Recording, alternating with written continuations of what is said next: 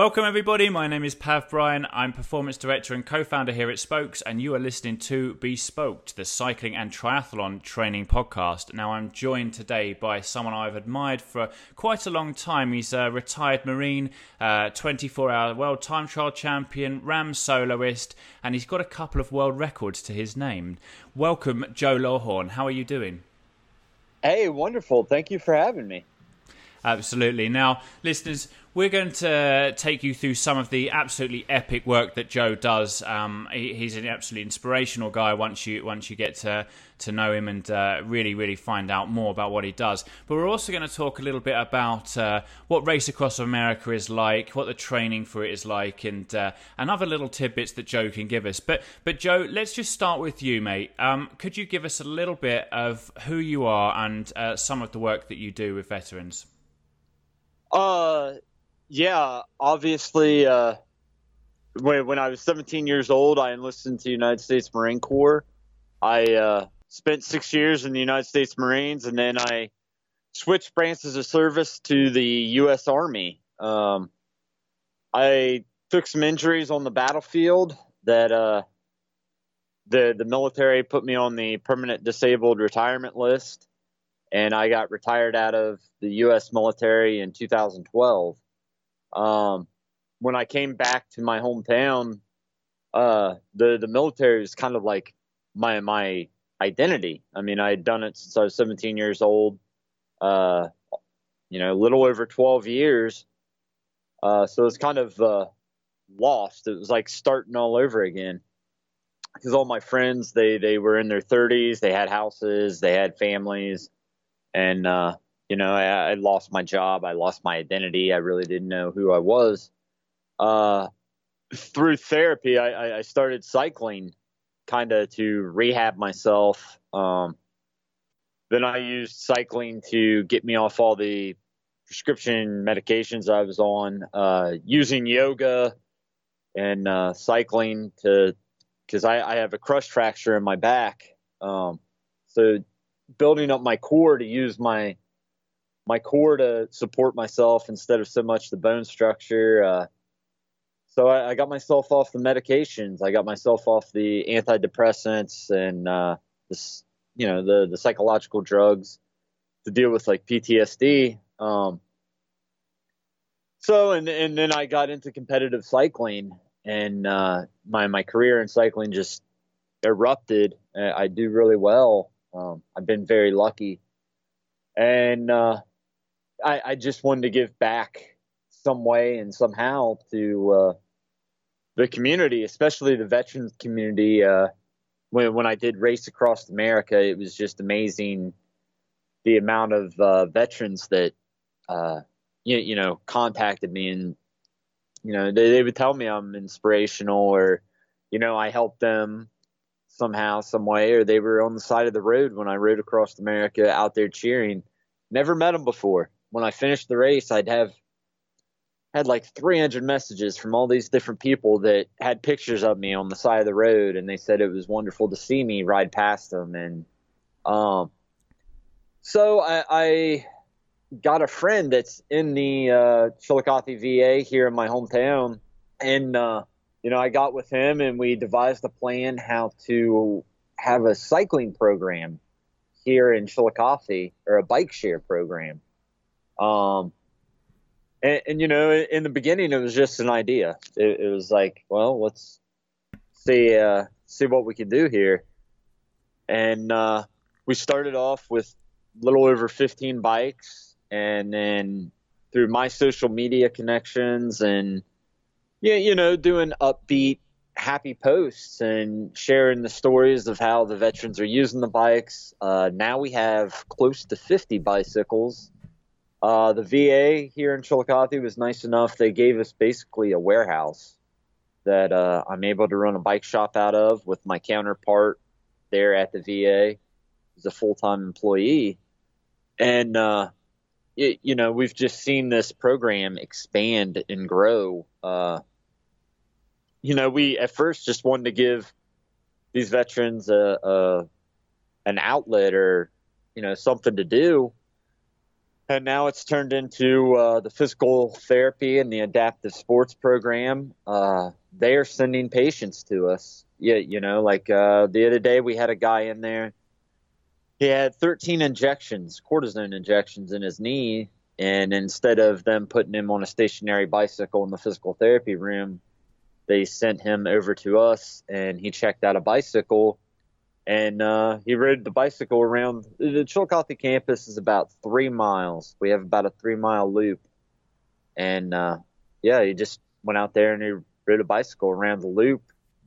Yeah, it's kind of boring. It's just a single loop. But for him, that was the first time he's ever experienced, like, riding a bicycle for an hour, because he'd never really, ridden a bike a lot before. And then we have a apartment complex there for veterans on the campus, and some of the guys, they don't have cars, but they have jobs out in town. And we have one patient who, his main source of transportation back and forth to work every day is one of our bicycles. The veterans have a chance. They, as long as they have a VA card or some kind of identification, they can check out a bicycle, and it could be for a day or it could be for a week. And once a week, we just require them to stop by and make sure that the bike is still in working order, and they didn't run off with it or it gets stolen. And this one particular patient, I mean, his main source of transportation is one of the bicycles that he's able to check out in our program. We also have staff. We have a doctor and his wife. The doctor works out there, and his wife is some kind of administration. And they both check out bikes. They've been checking out bikes all summer, and they've been riding to work, and then they ride home. So it's become not only therapy, it's become a source of transportation for the patients and the staff. And every Wednesday, I host a group ride out there, trying to encourage these guys to ride more and, give them tips on cycling or nutrition. And then every second Saturday, we host, it's more of a longer ride. Normally, we try to do 20, 25 miles, of which this program isn't for, like yourself or me, who, we might go out with our teammates and ride a century on a Saturday, and that's just a normal training routine. This is like basement level. Some of these guys have never ridden bikes before, to the point where we have to put them on tricycles because they, as a kid, they never had an opportunity to ride a bike before. So when I say like 25 miles for these guys, I mean, that's a major achievement for them. Yeah, absolutely. I mean, just to chip in there, I mean, I think we can probably all look back at that time when we first rode 25 miles. It did feel like a century, didn't it? It was, I mean, I remember, oh, yeah. Like everybody starts somewhere, and it's really good to hear that you're kind of using bicycles to help people. I guess I have a question that I think our listeners, particularly the ones that don't live in the States, are probably really keen to understand, is that why are you doing this, and why isn't there more of a program available for them? Well, actually, that's amazing. When I was in the United States Marines, it gave me a chance to work with Dutch Marines and the British Royal Marines, and through cycling,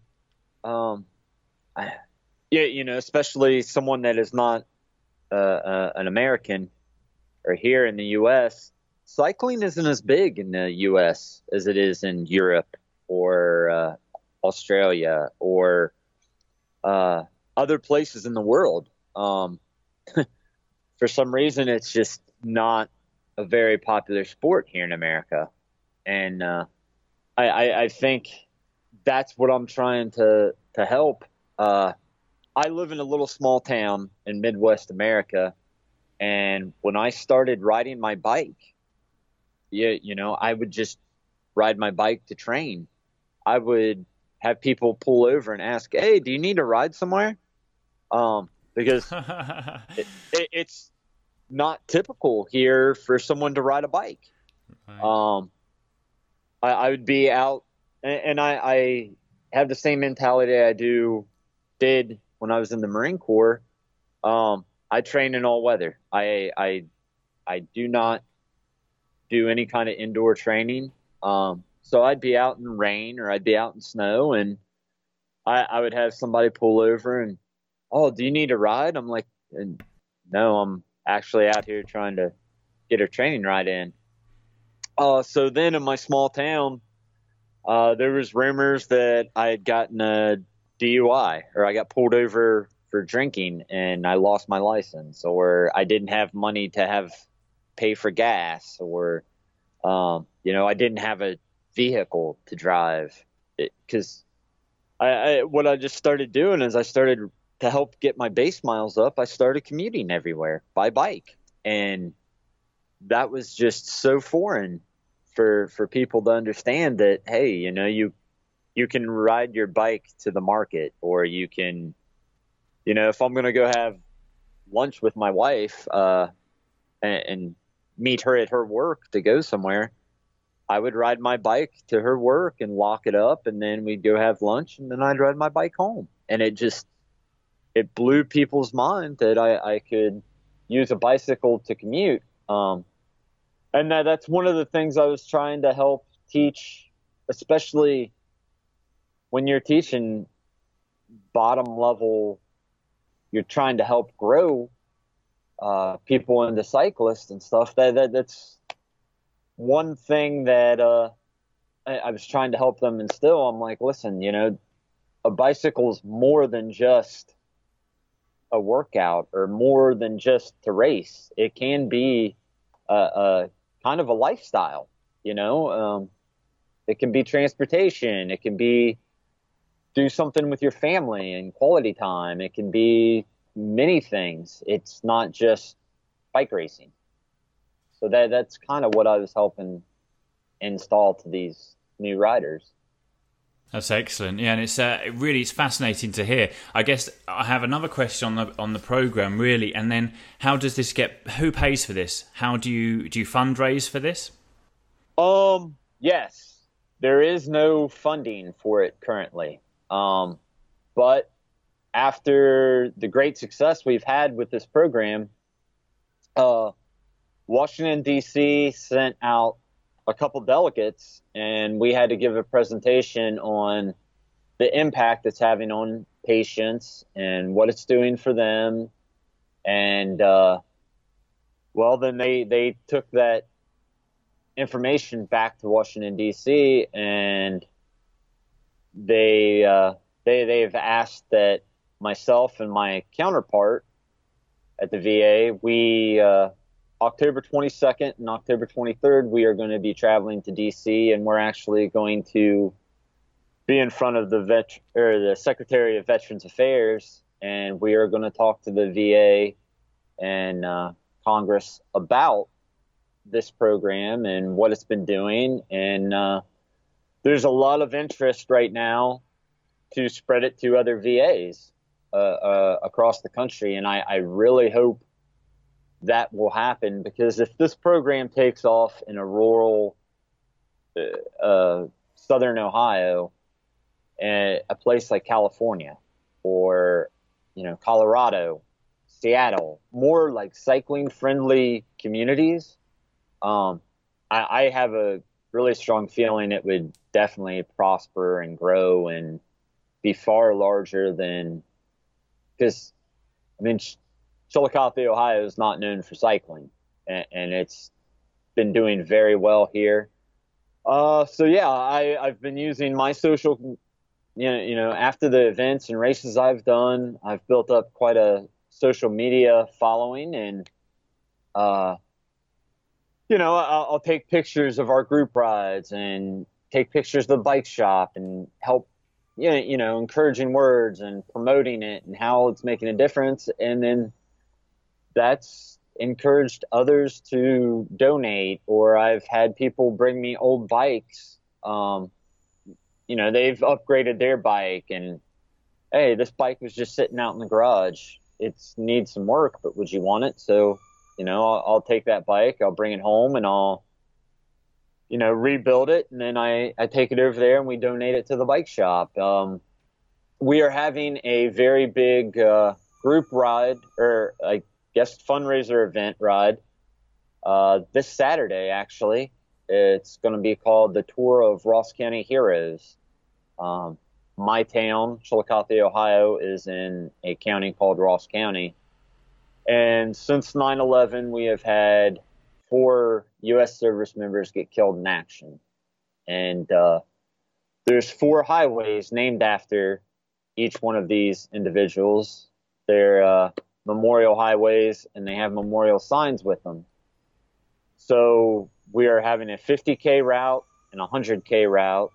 And these aren't the typical training routes that I'm known for. These are as flat as I could get them, because again, these routes aren't targeted for elite cyclists or my teammates to come out and we try to rip each other's legs off. These routes are geared for, basic weekend warrior. They just do cycling every once in a while for fitness or for the enjoyment of it. So I've made these routes as flat and as easy as I could so we could get as many cyclists out at all levels to ride on these highways. And then as an added thing, we have asked the families of the fallen if they would come out, and these families are going to stand next to their loved ones' signs.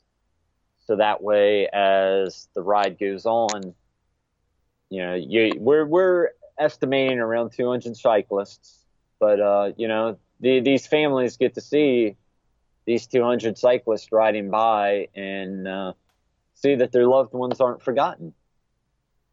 So, and this is a totally free ride. It's a fundraiser ride. We're not, there is no charge, but if individuals want to donate towards this program, that is wonderful.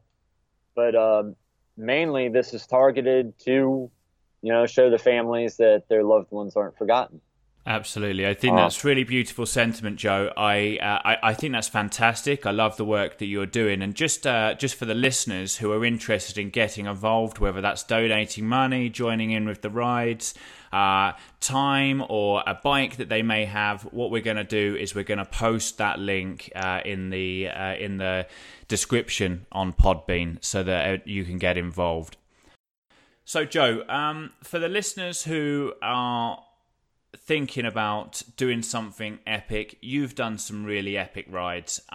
Tell me, what is Race Across America like? I really don't know if I could put words that would do it justice. It is a 3,089 mile bike race from Oceanside, California to Annapolis, Maryland. It has like 175,000 feet of elevation or climbing. You have to, cross the coastal range mountains. You cross 2 deserts, then you get into, the Colorado Rockies, then you have to ride across the Great Plains, and then my neck of the woods, the Appalachian Mountains. It's just a brutal, brutal race. You get all kinds of extreme weather. The first 2.5 days, I was racing across Southern California, Arizona, seeing heat of like 115, 120 degrees.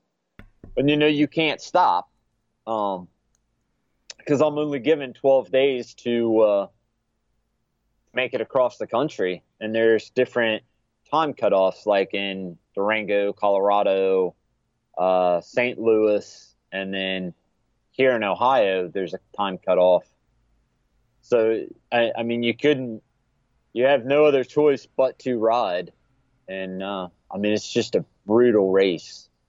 Absolutely, yeah. I can share some experience of that as well. Riding in the heat for the listeners who are not in America as well. That kind of degrees 115, 120 is well into the 40 degrees Celsius, and it's really hard. It's really hard. I presume you had a full support crew as well, didn't you? Yes. Race Across America. When you do it as soloist, you at night you have to have a follow vehicle behind you just for safety reasons. And then during the day, your support van or car can only be no more than like 5 miles away from you at all times. Again, for safety purposes and keeping track of the rider. We had 6 support individuals. 3 of them I served in the military with, and we had kind of a bike mechanic with us, a nurse, and then he used to be a combat medic in the military. And then we also had my crew chief, who was my wife. And my wife stayed behind me the whole entire time while the crew, we had 2 vans. We had a big like Sprinter van, 15-footer, and then we just had a little Dodge Caravan. And so you always had the driver, and then you had a navigator going behind me, checking the map, making sure I wasn't off the race course or anything like that. And then my wife, who was in the back seat of the van, keeping track of my numbers, double checking the navigation, making sure I'm eating, making sure I'm drinking, making sure I'm taking in enough nutrients, charging the batteries for my lights, charging the batteries for my Garmin. God honest truth, I had the easy part of the race. I just had to pedal the daggone bike while, they took care of everything else. Fantastic. So, why don't you tell us a little bit about what your training was like? Yeah, I refer back to the Europeans. I'm good friends with a lot of really strong cyclists, especially the ultra cyclists like Marco Bovo and Chris Hoppo. And I looked at what they do. And in Europe, for a lot of cyclists, cycling started out as a lifestyle, is a lifestyle. Almost every single day they're on a bike. And, even on their rest days, they still are on a bike. And I kind of looked at that, and I bounced some ideas off of a few ultra cyclists I know. And basically, I would go out and I would ride 50, 60 miles a day, and then turn around and ride a century the next day. And then even on my rest days, I would get on my bike and I would train myself just how to basically keep my heart rate under 100 beats per minute so my body could recover. But, I'd go out for 50, 60 miles again. And I had to totally change my mindset of a typical bike racer. You try to get up the mountain as fast as you can, or you attack the downhill. And I had to teach myself how to be very patient, very disciplined, because in a race like Race Across America, you can't burn your matches. There is no recovery time. Even at a casual pace, it's eventually going to catch up to you, and it's going to hurt. So I basically taught myself how to climb mountains, keeping my heart rate down at 120 beats per minute, where I would just, get out of the racer mindset of, I got to go for the KOM on this climb, to how can I get up this as comfortable as I can? And I know it throws some cyclists off when I say, in ultra racing, you have to keep yourself comfortable. Comfort is king. But unless you've ridden 300 miles in one shot, once you get up around 250 miles, 300 miles, even at a casual pace, it definitely takes your toll on your body. Yeah, I completely agree with that. It's never pretty at that kind of mileage. You touched on it a little bit there, and I'm really like, the mindset is something that is huge, and like you kind of say, is that it's all that, rather than it being about performance, it's about making sure that you're mentally prepared and you have got that right kind of attitude going into it. So I mean, is that something that you had from being in the Marines, or is that something that you had to revisit or practice in your preparation for RAM? No, it definitely helps that I'm a Marine and having that mindset.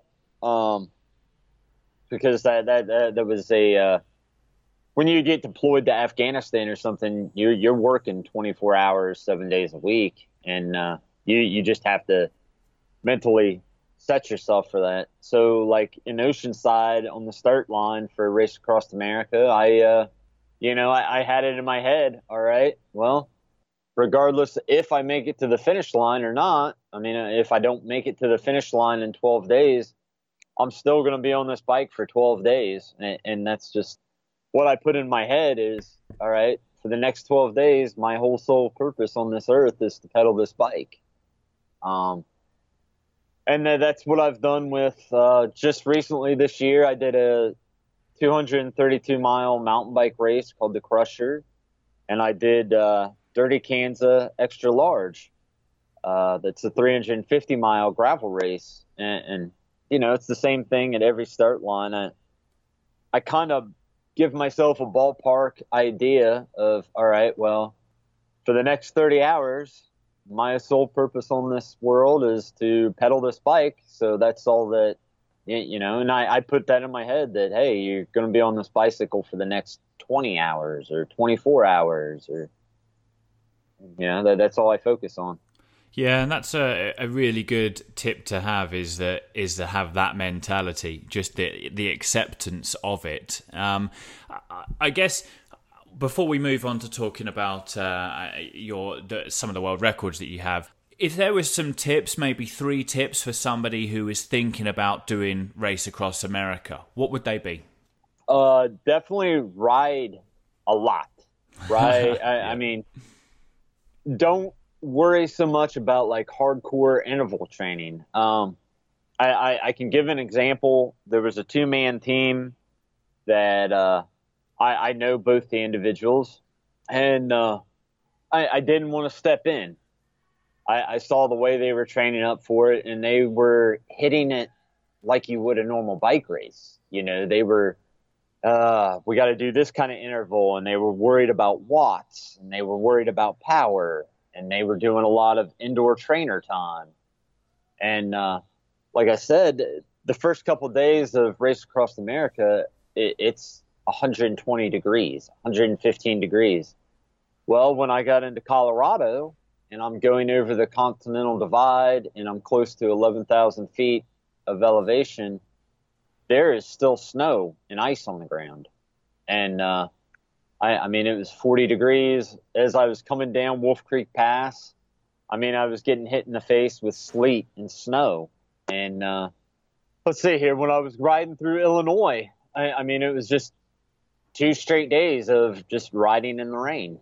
So that whole, how athlete, some cyclists are like, oh, I'm a fair weather rider. If you're a fair weather rider, you do not want to do something like Race Across America, because it was just horrible weather the whole time. So I was telling these individuals, or trying to tell them, you guys need to forget about the interval training and just load up on as much base miles and ride your bike physically as much as you can to prepare for it, and just get used to, you got to go from point A to point B. It doesn't matter what the weather is, just go out and do it. And unfortunately, that 2-man team, they didn't make it out of Colorado. They ended up having a DNF this year.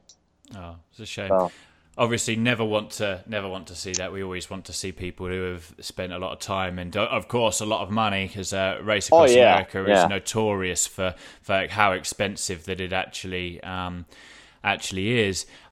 Were there any points where you were racing across America and you just wanted to stop? No.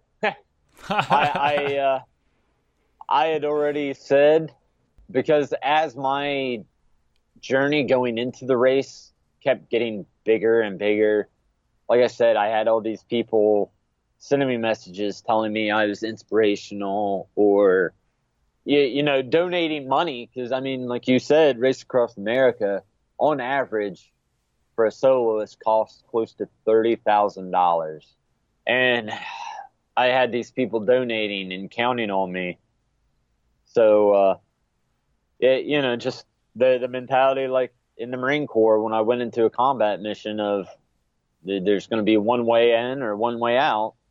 That was the mentality I had for Race Across America. Was the only way I was coming off that bike is if I died. Now I will tell you, it was I got hit with some tremendous saddle sores, and they really flared up in Kansas. And for about 1,600 miles, I had to ride across the country with just horrible saddle sores. That was probably about as worse as it got. I can tell you that. Well, that's pretty bad. I mean, anyone that's ever experienced saddle sores will know that's quite tough. And you rode a heck of a lot on some saddle sores. Well done. I really am interested to talk about the 24-hour that you did. Can you tell us a little bit about that, Joe? Yeah. If you're talking about the first time I broke the record, it was total accident. It was a flub.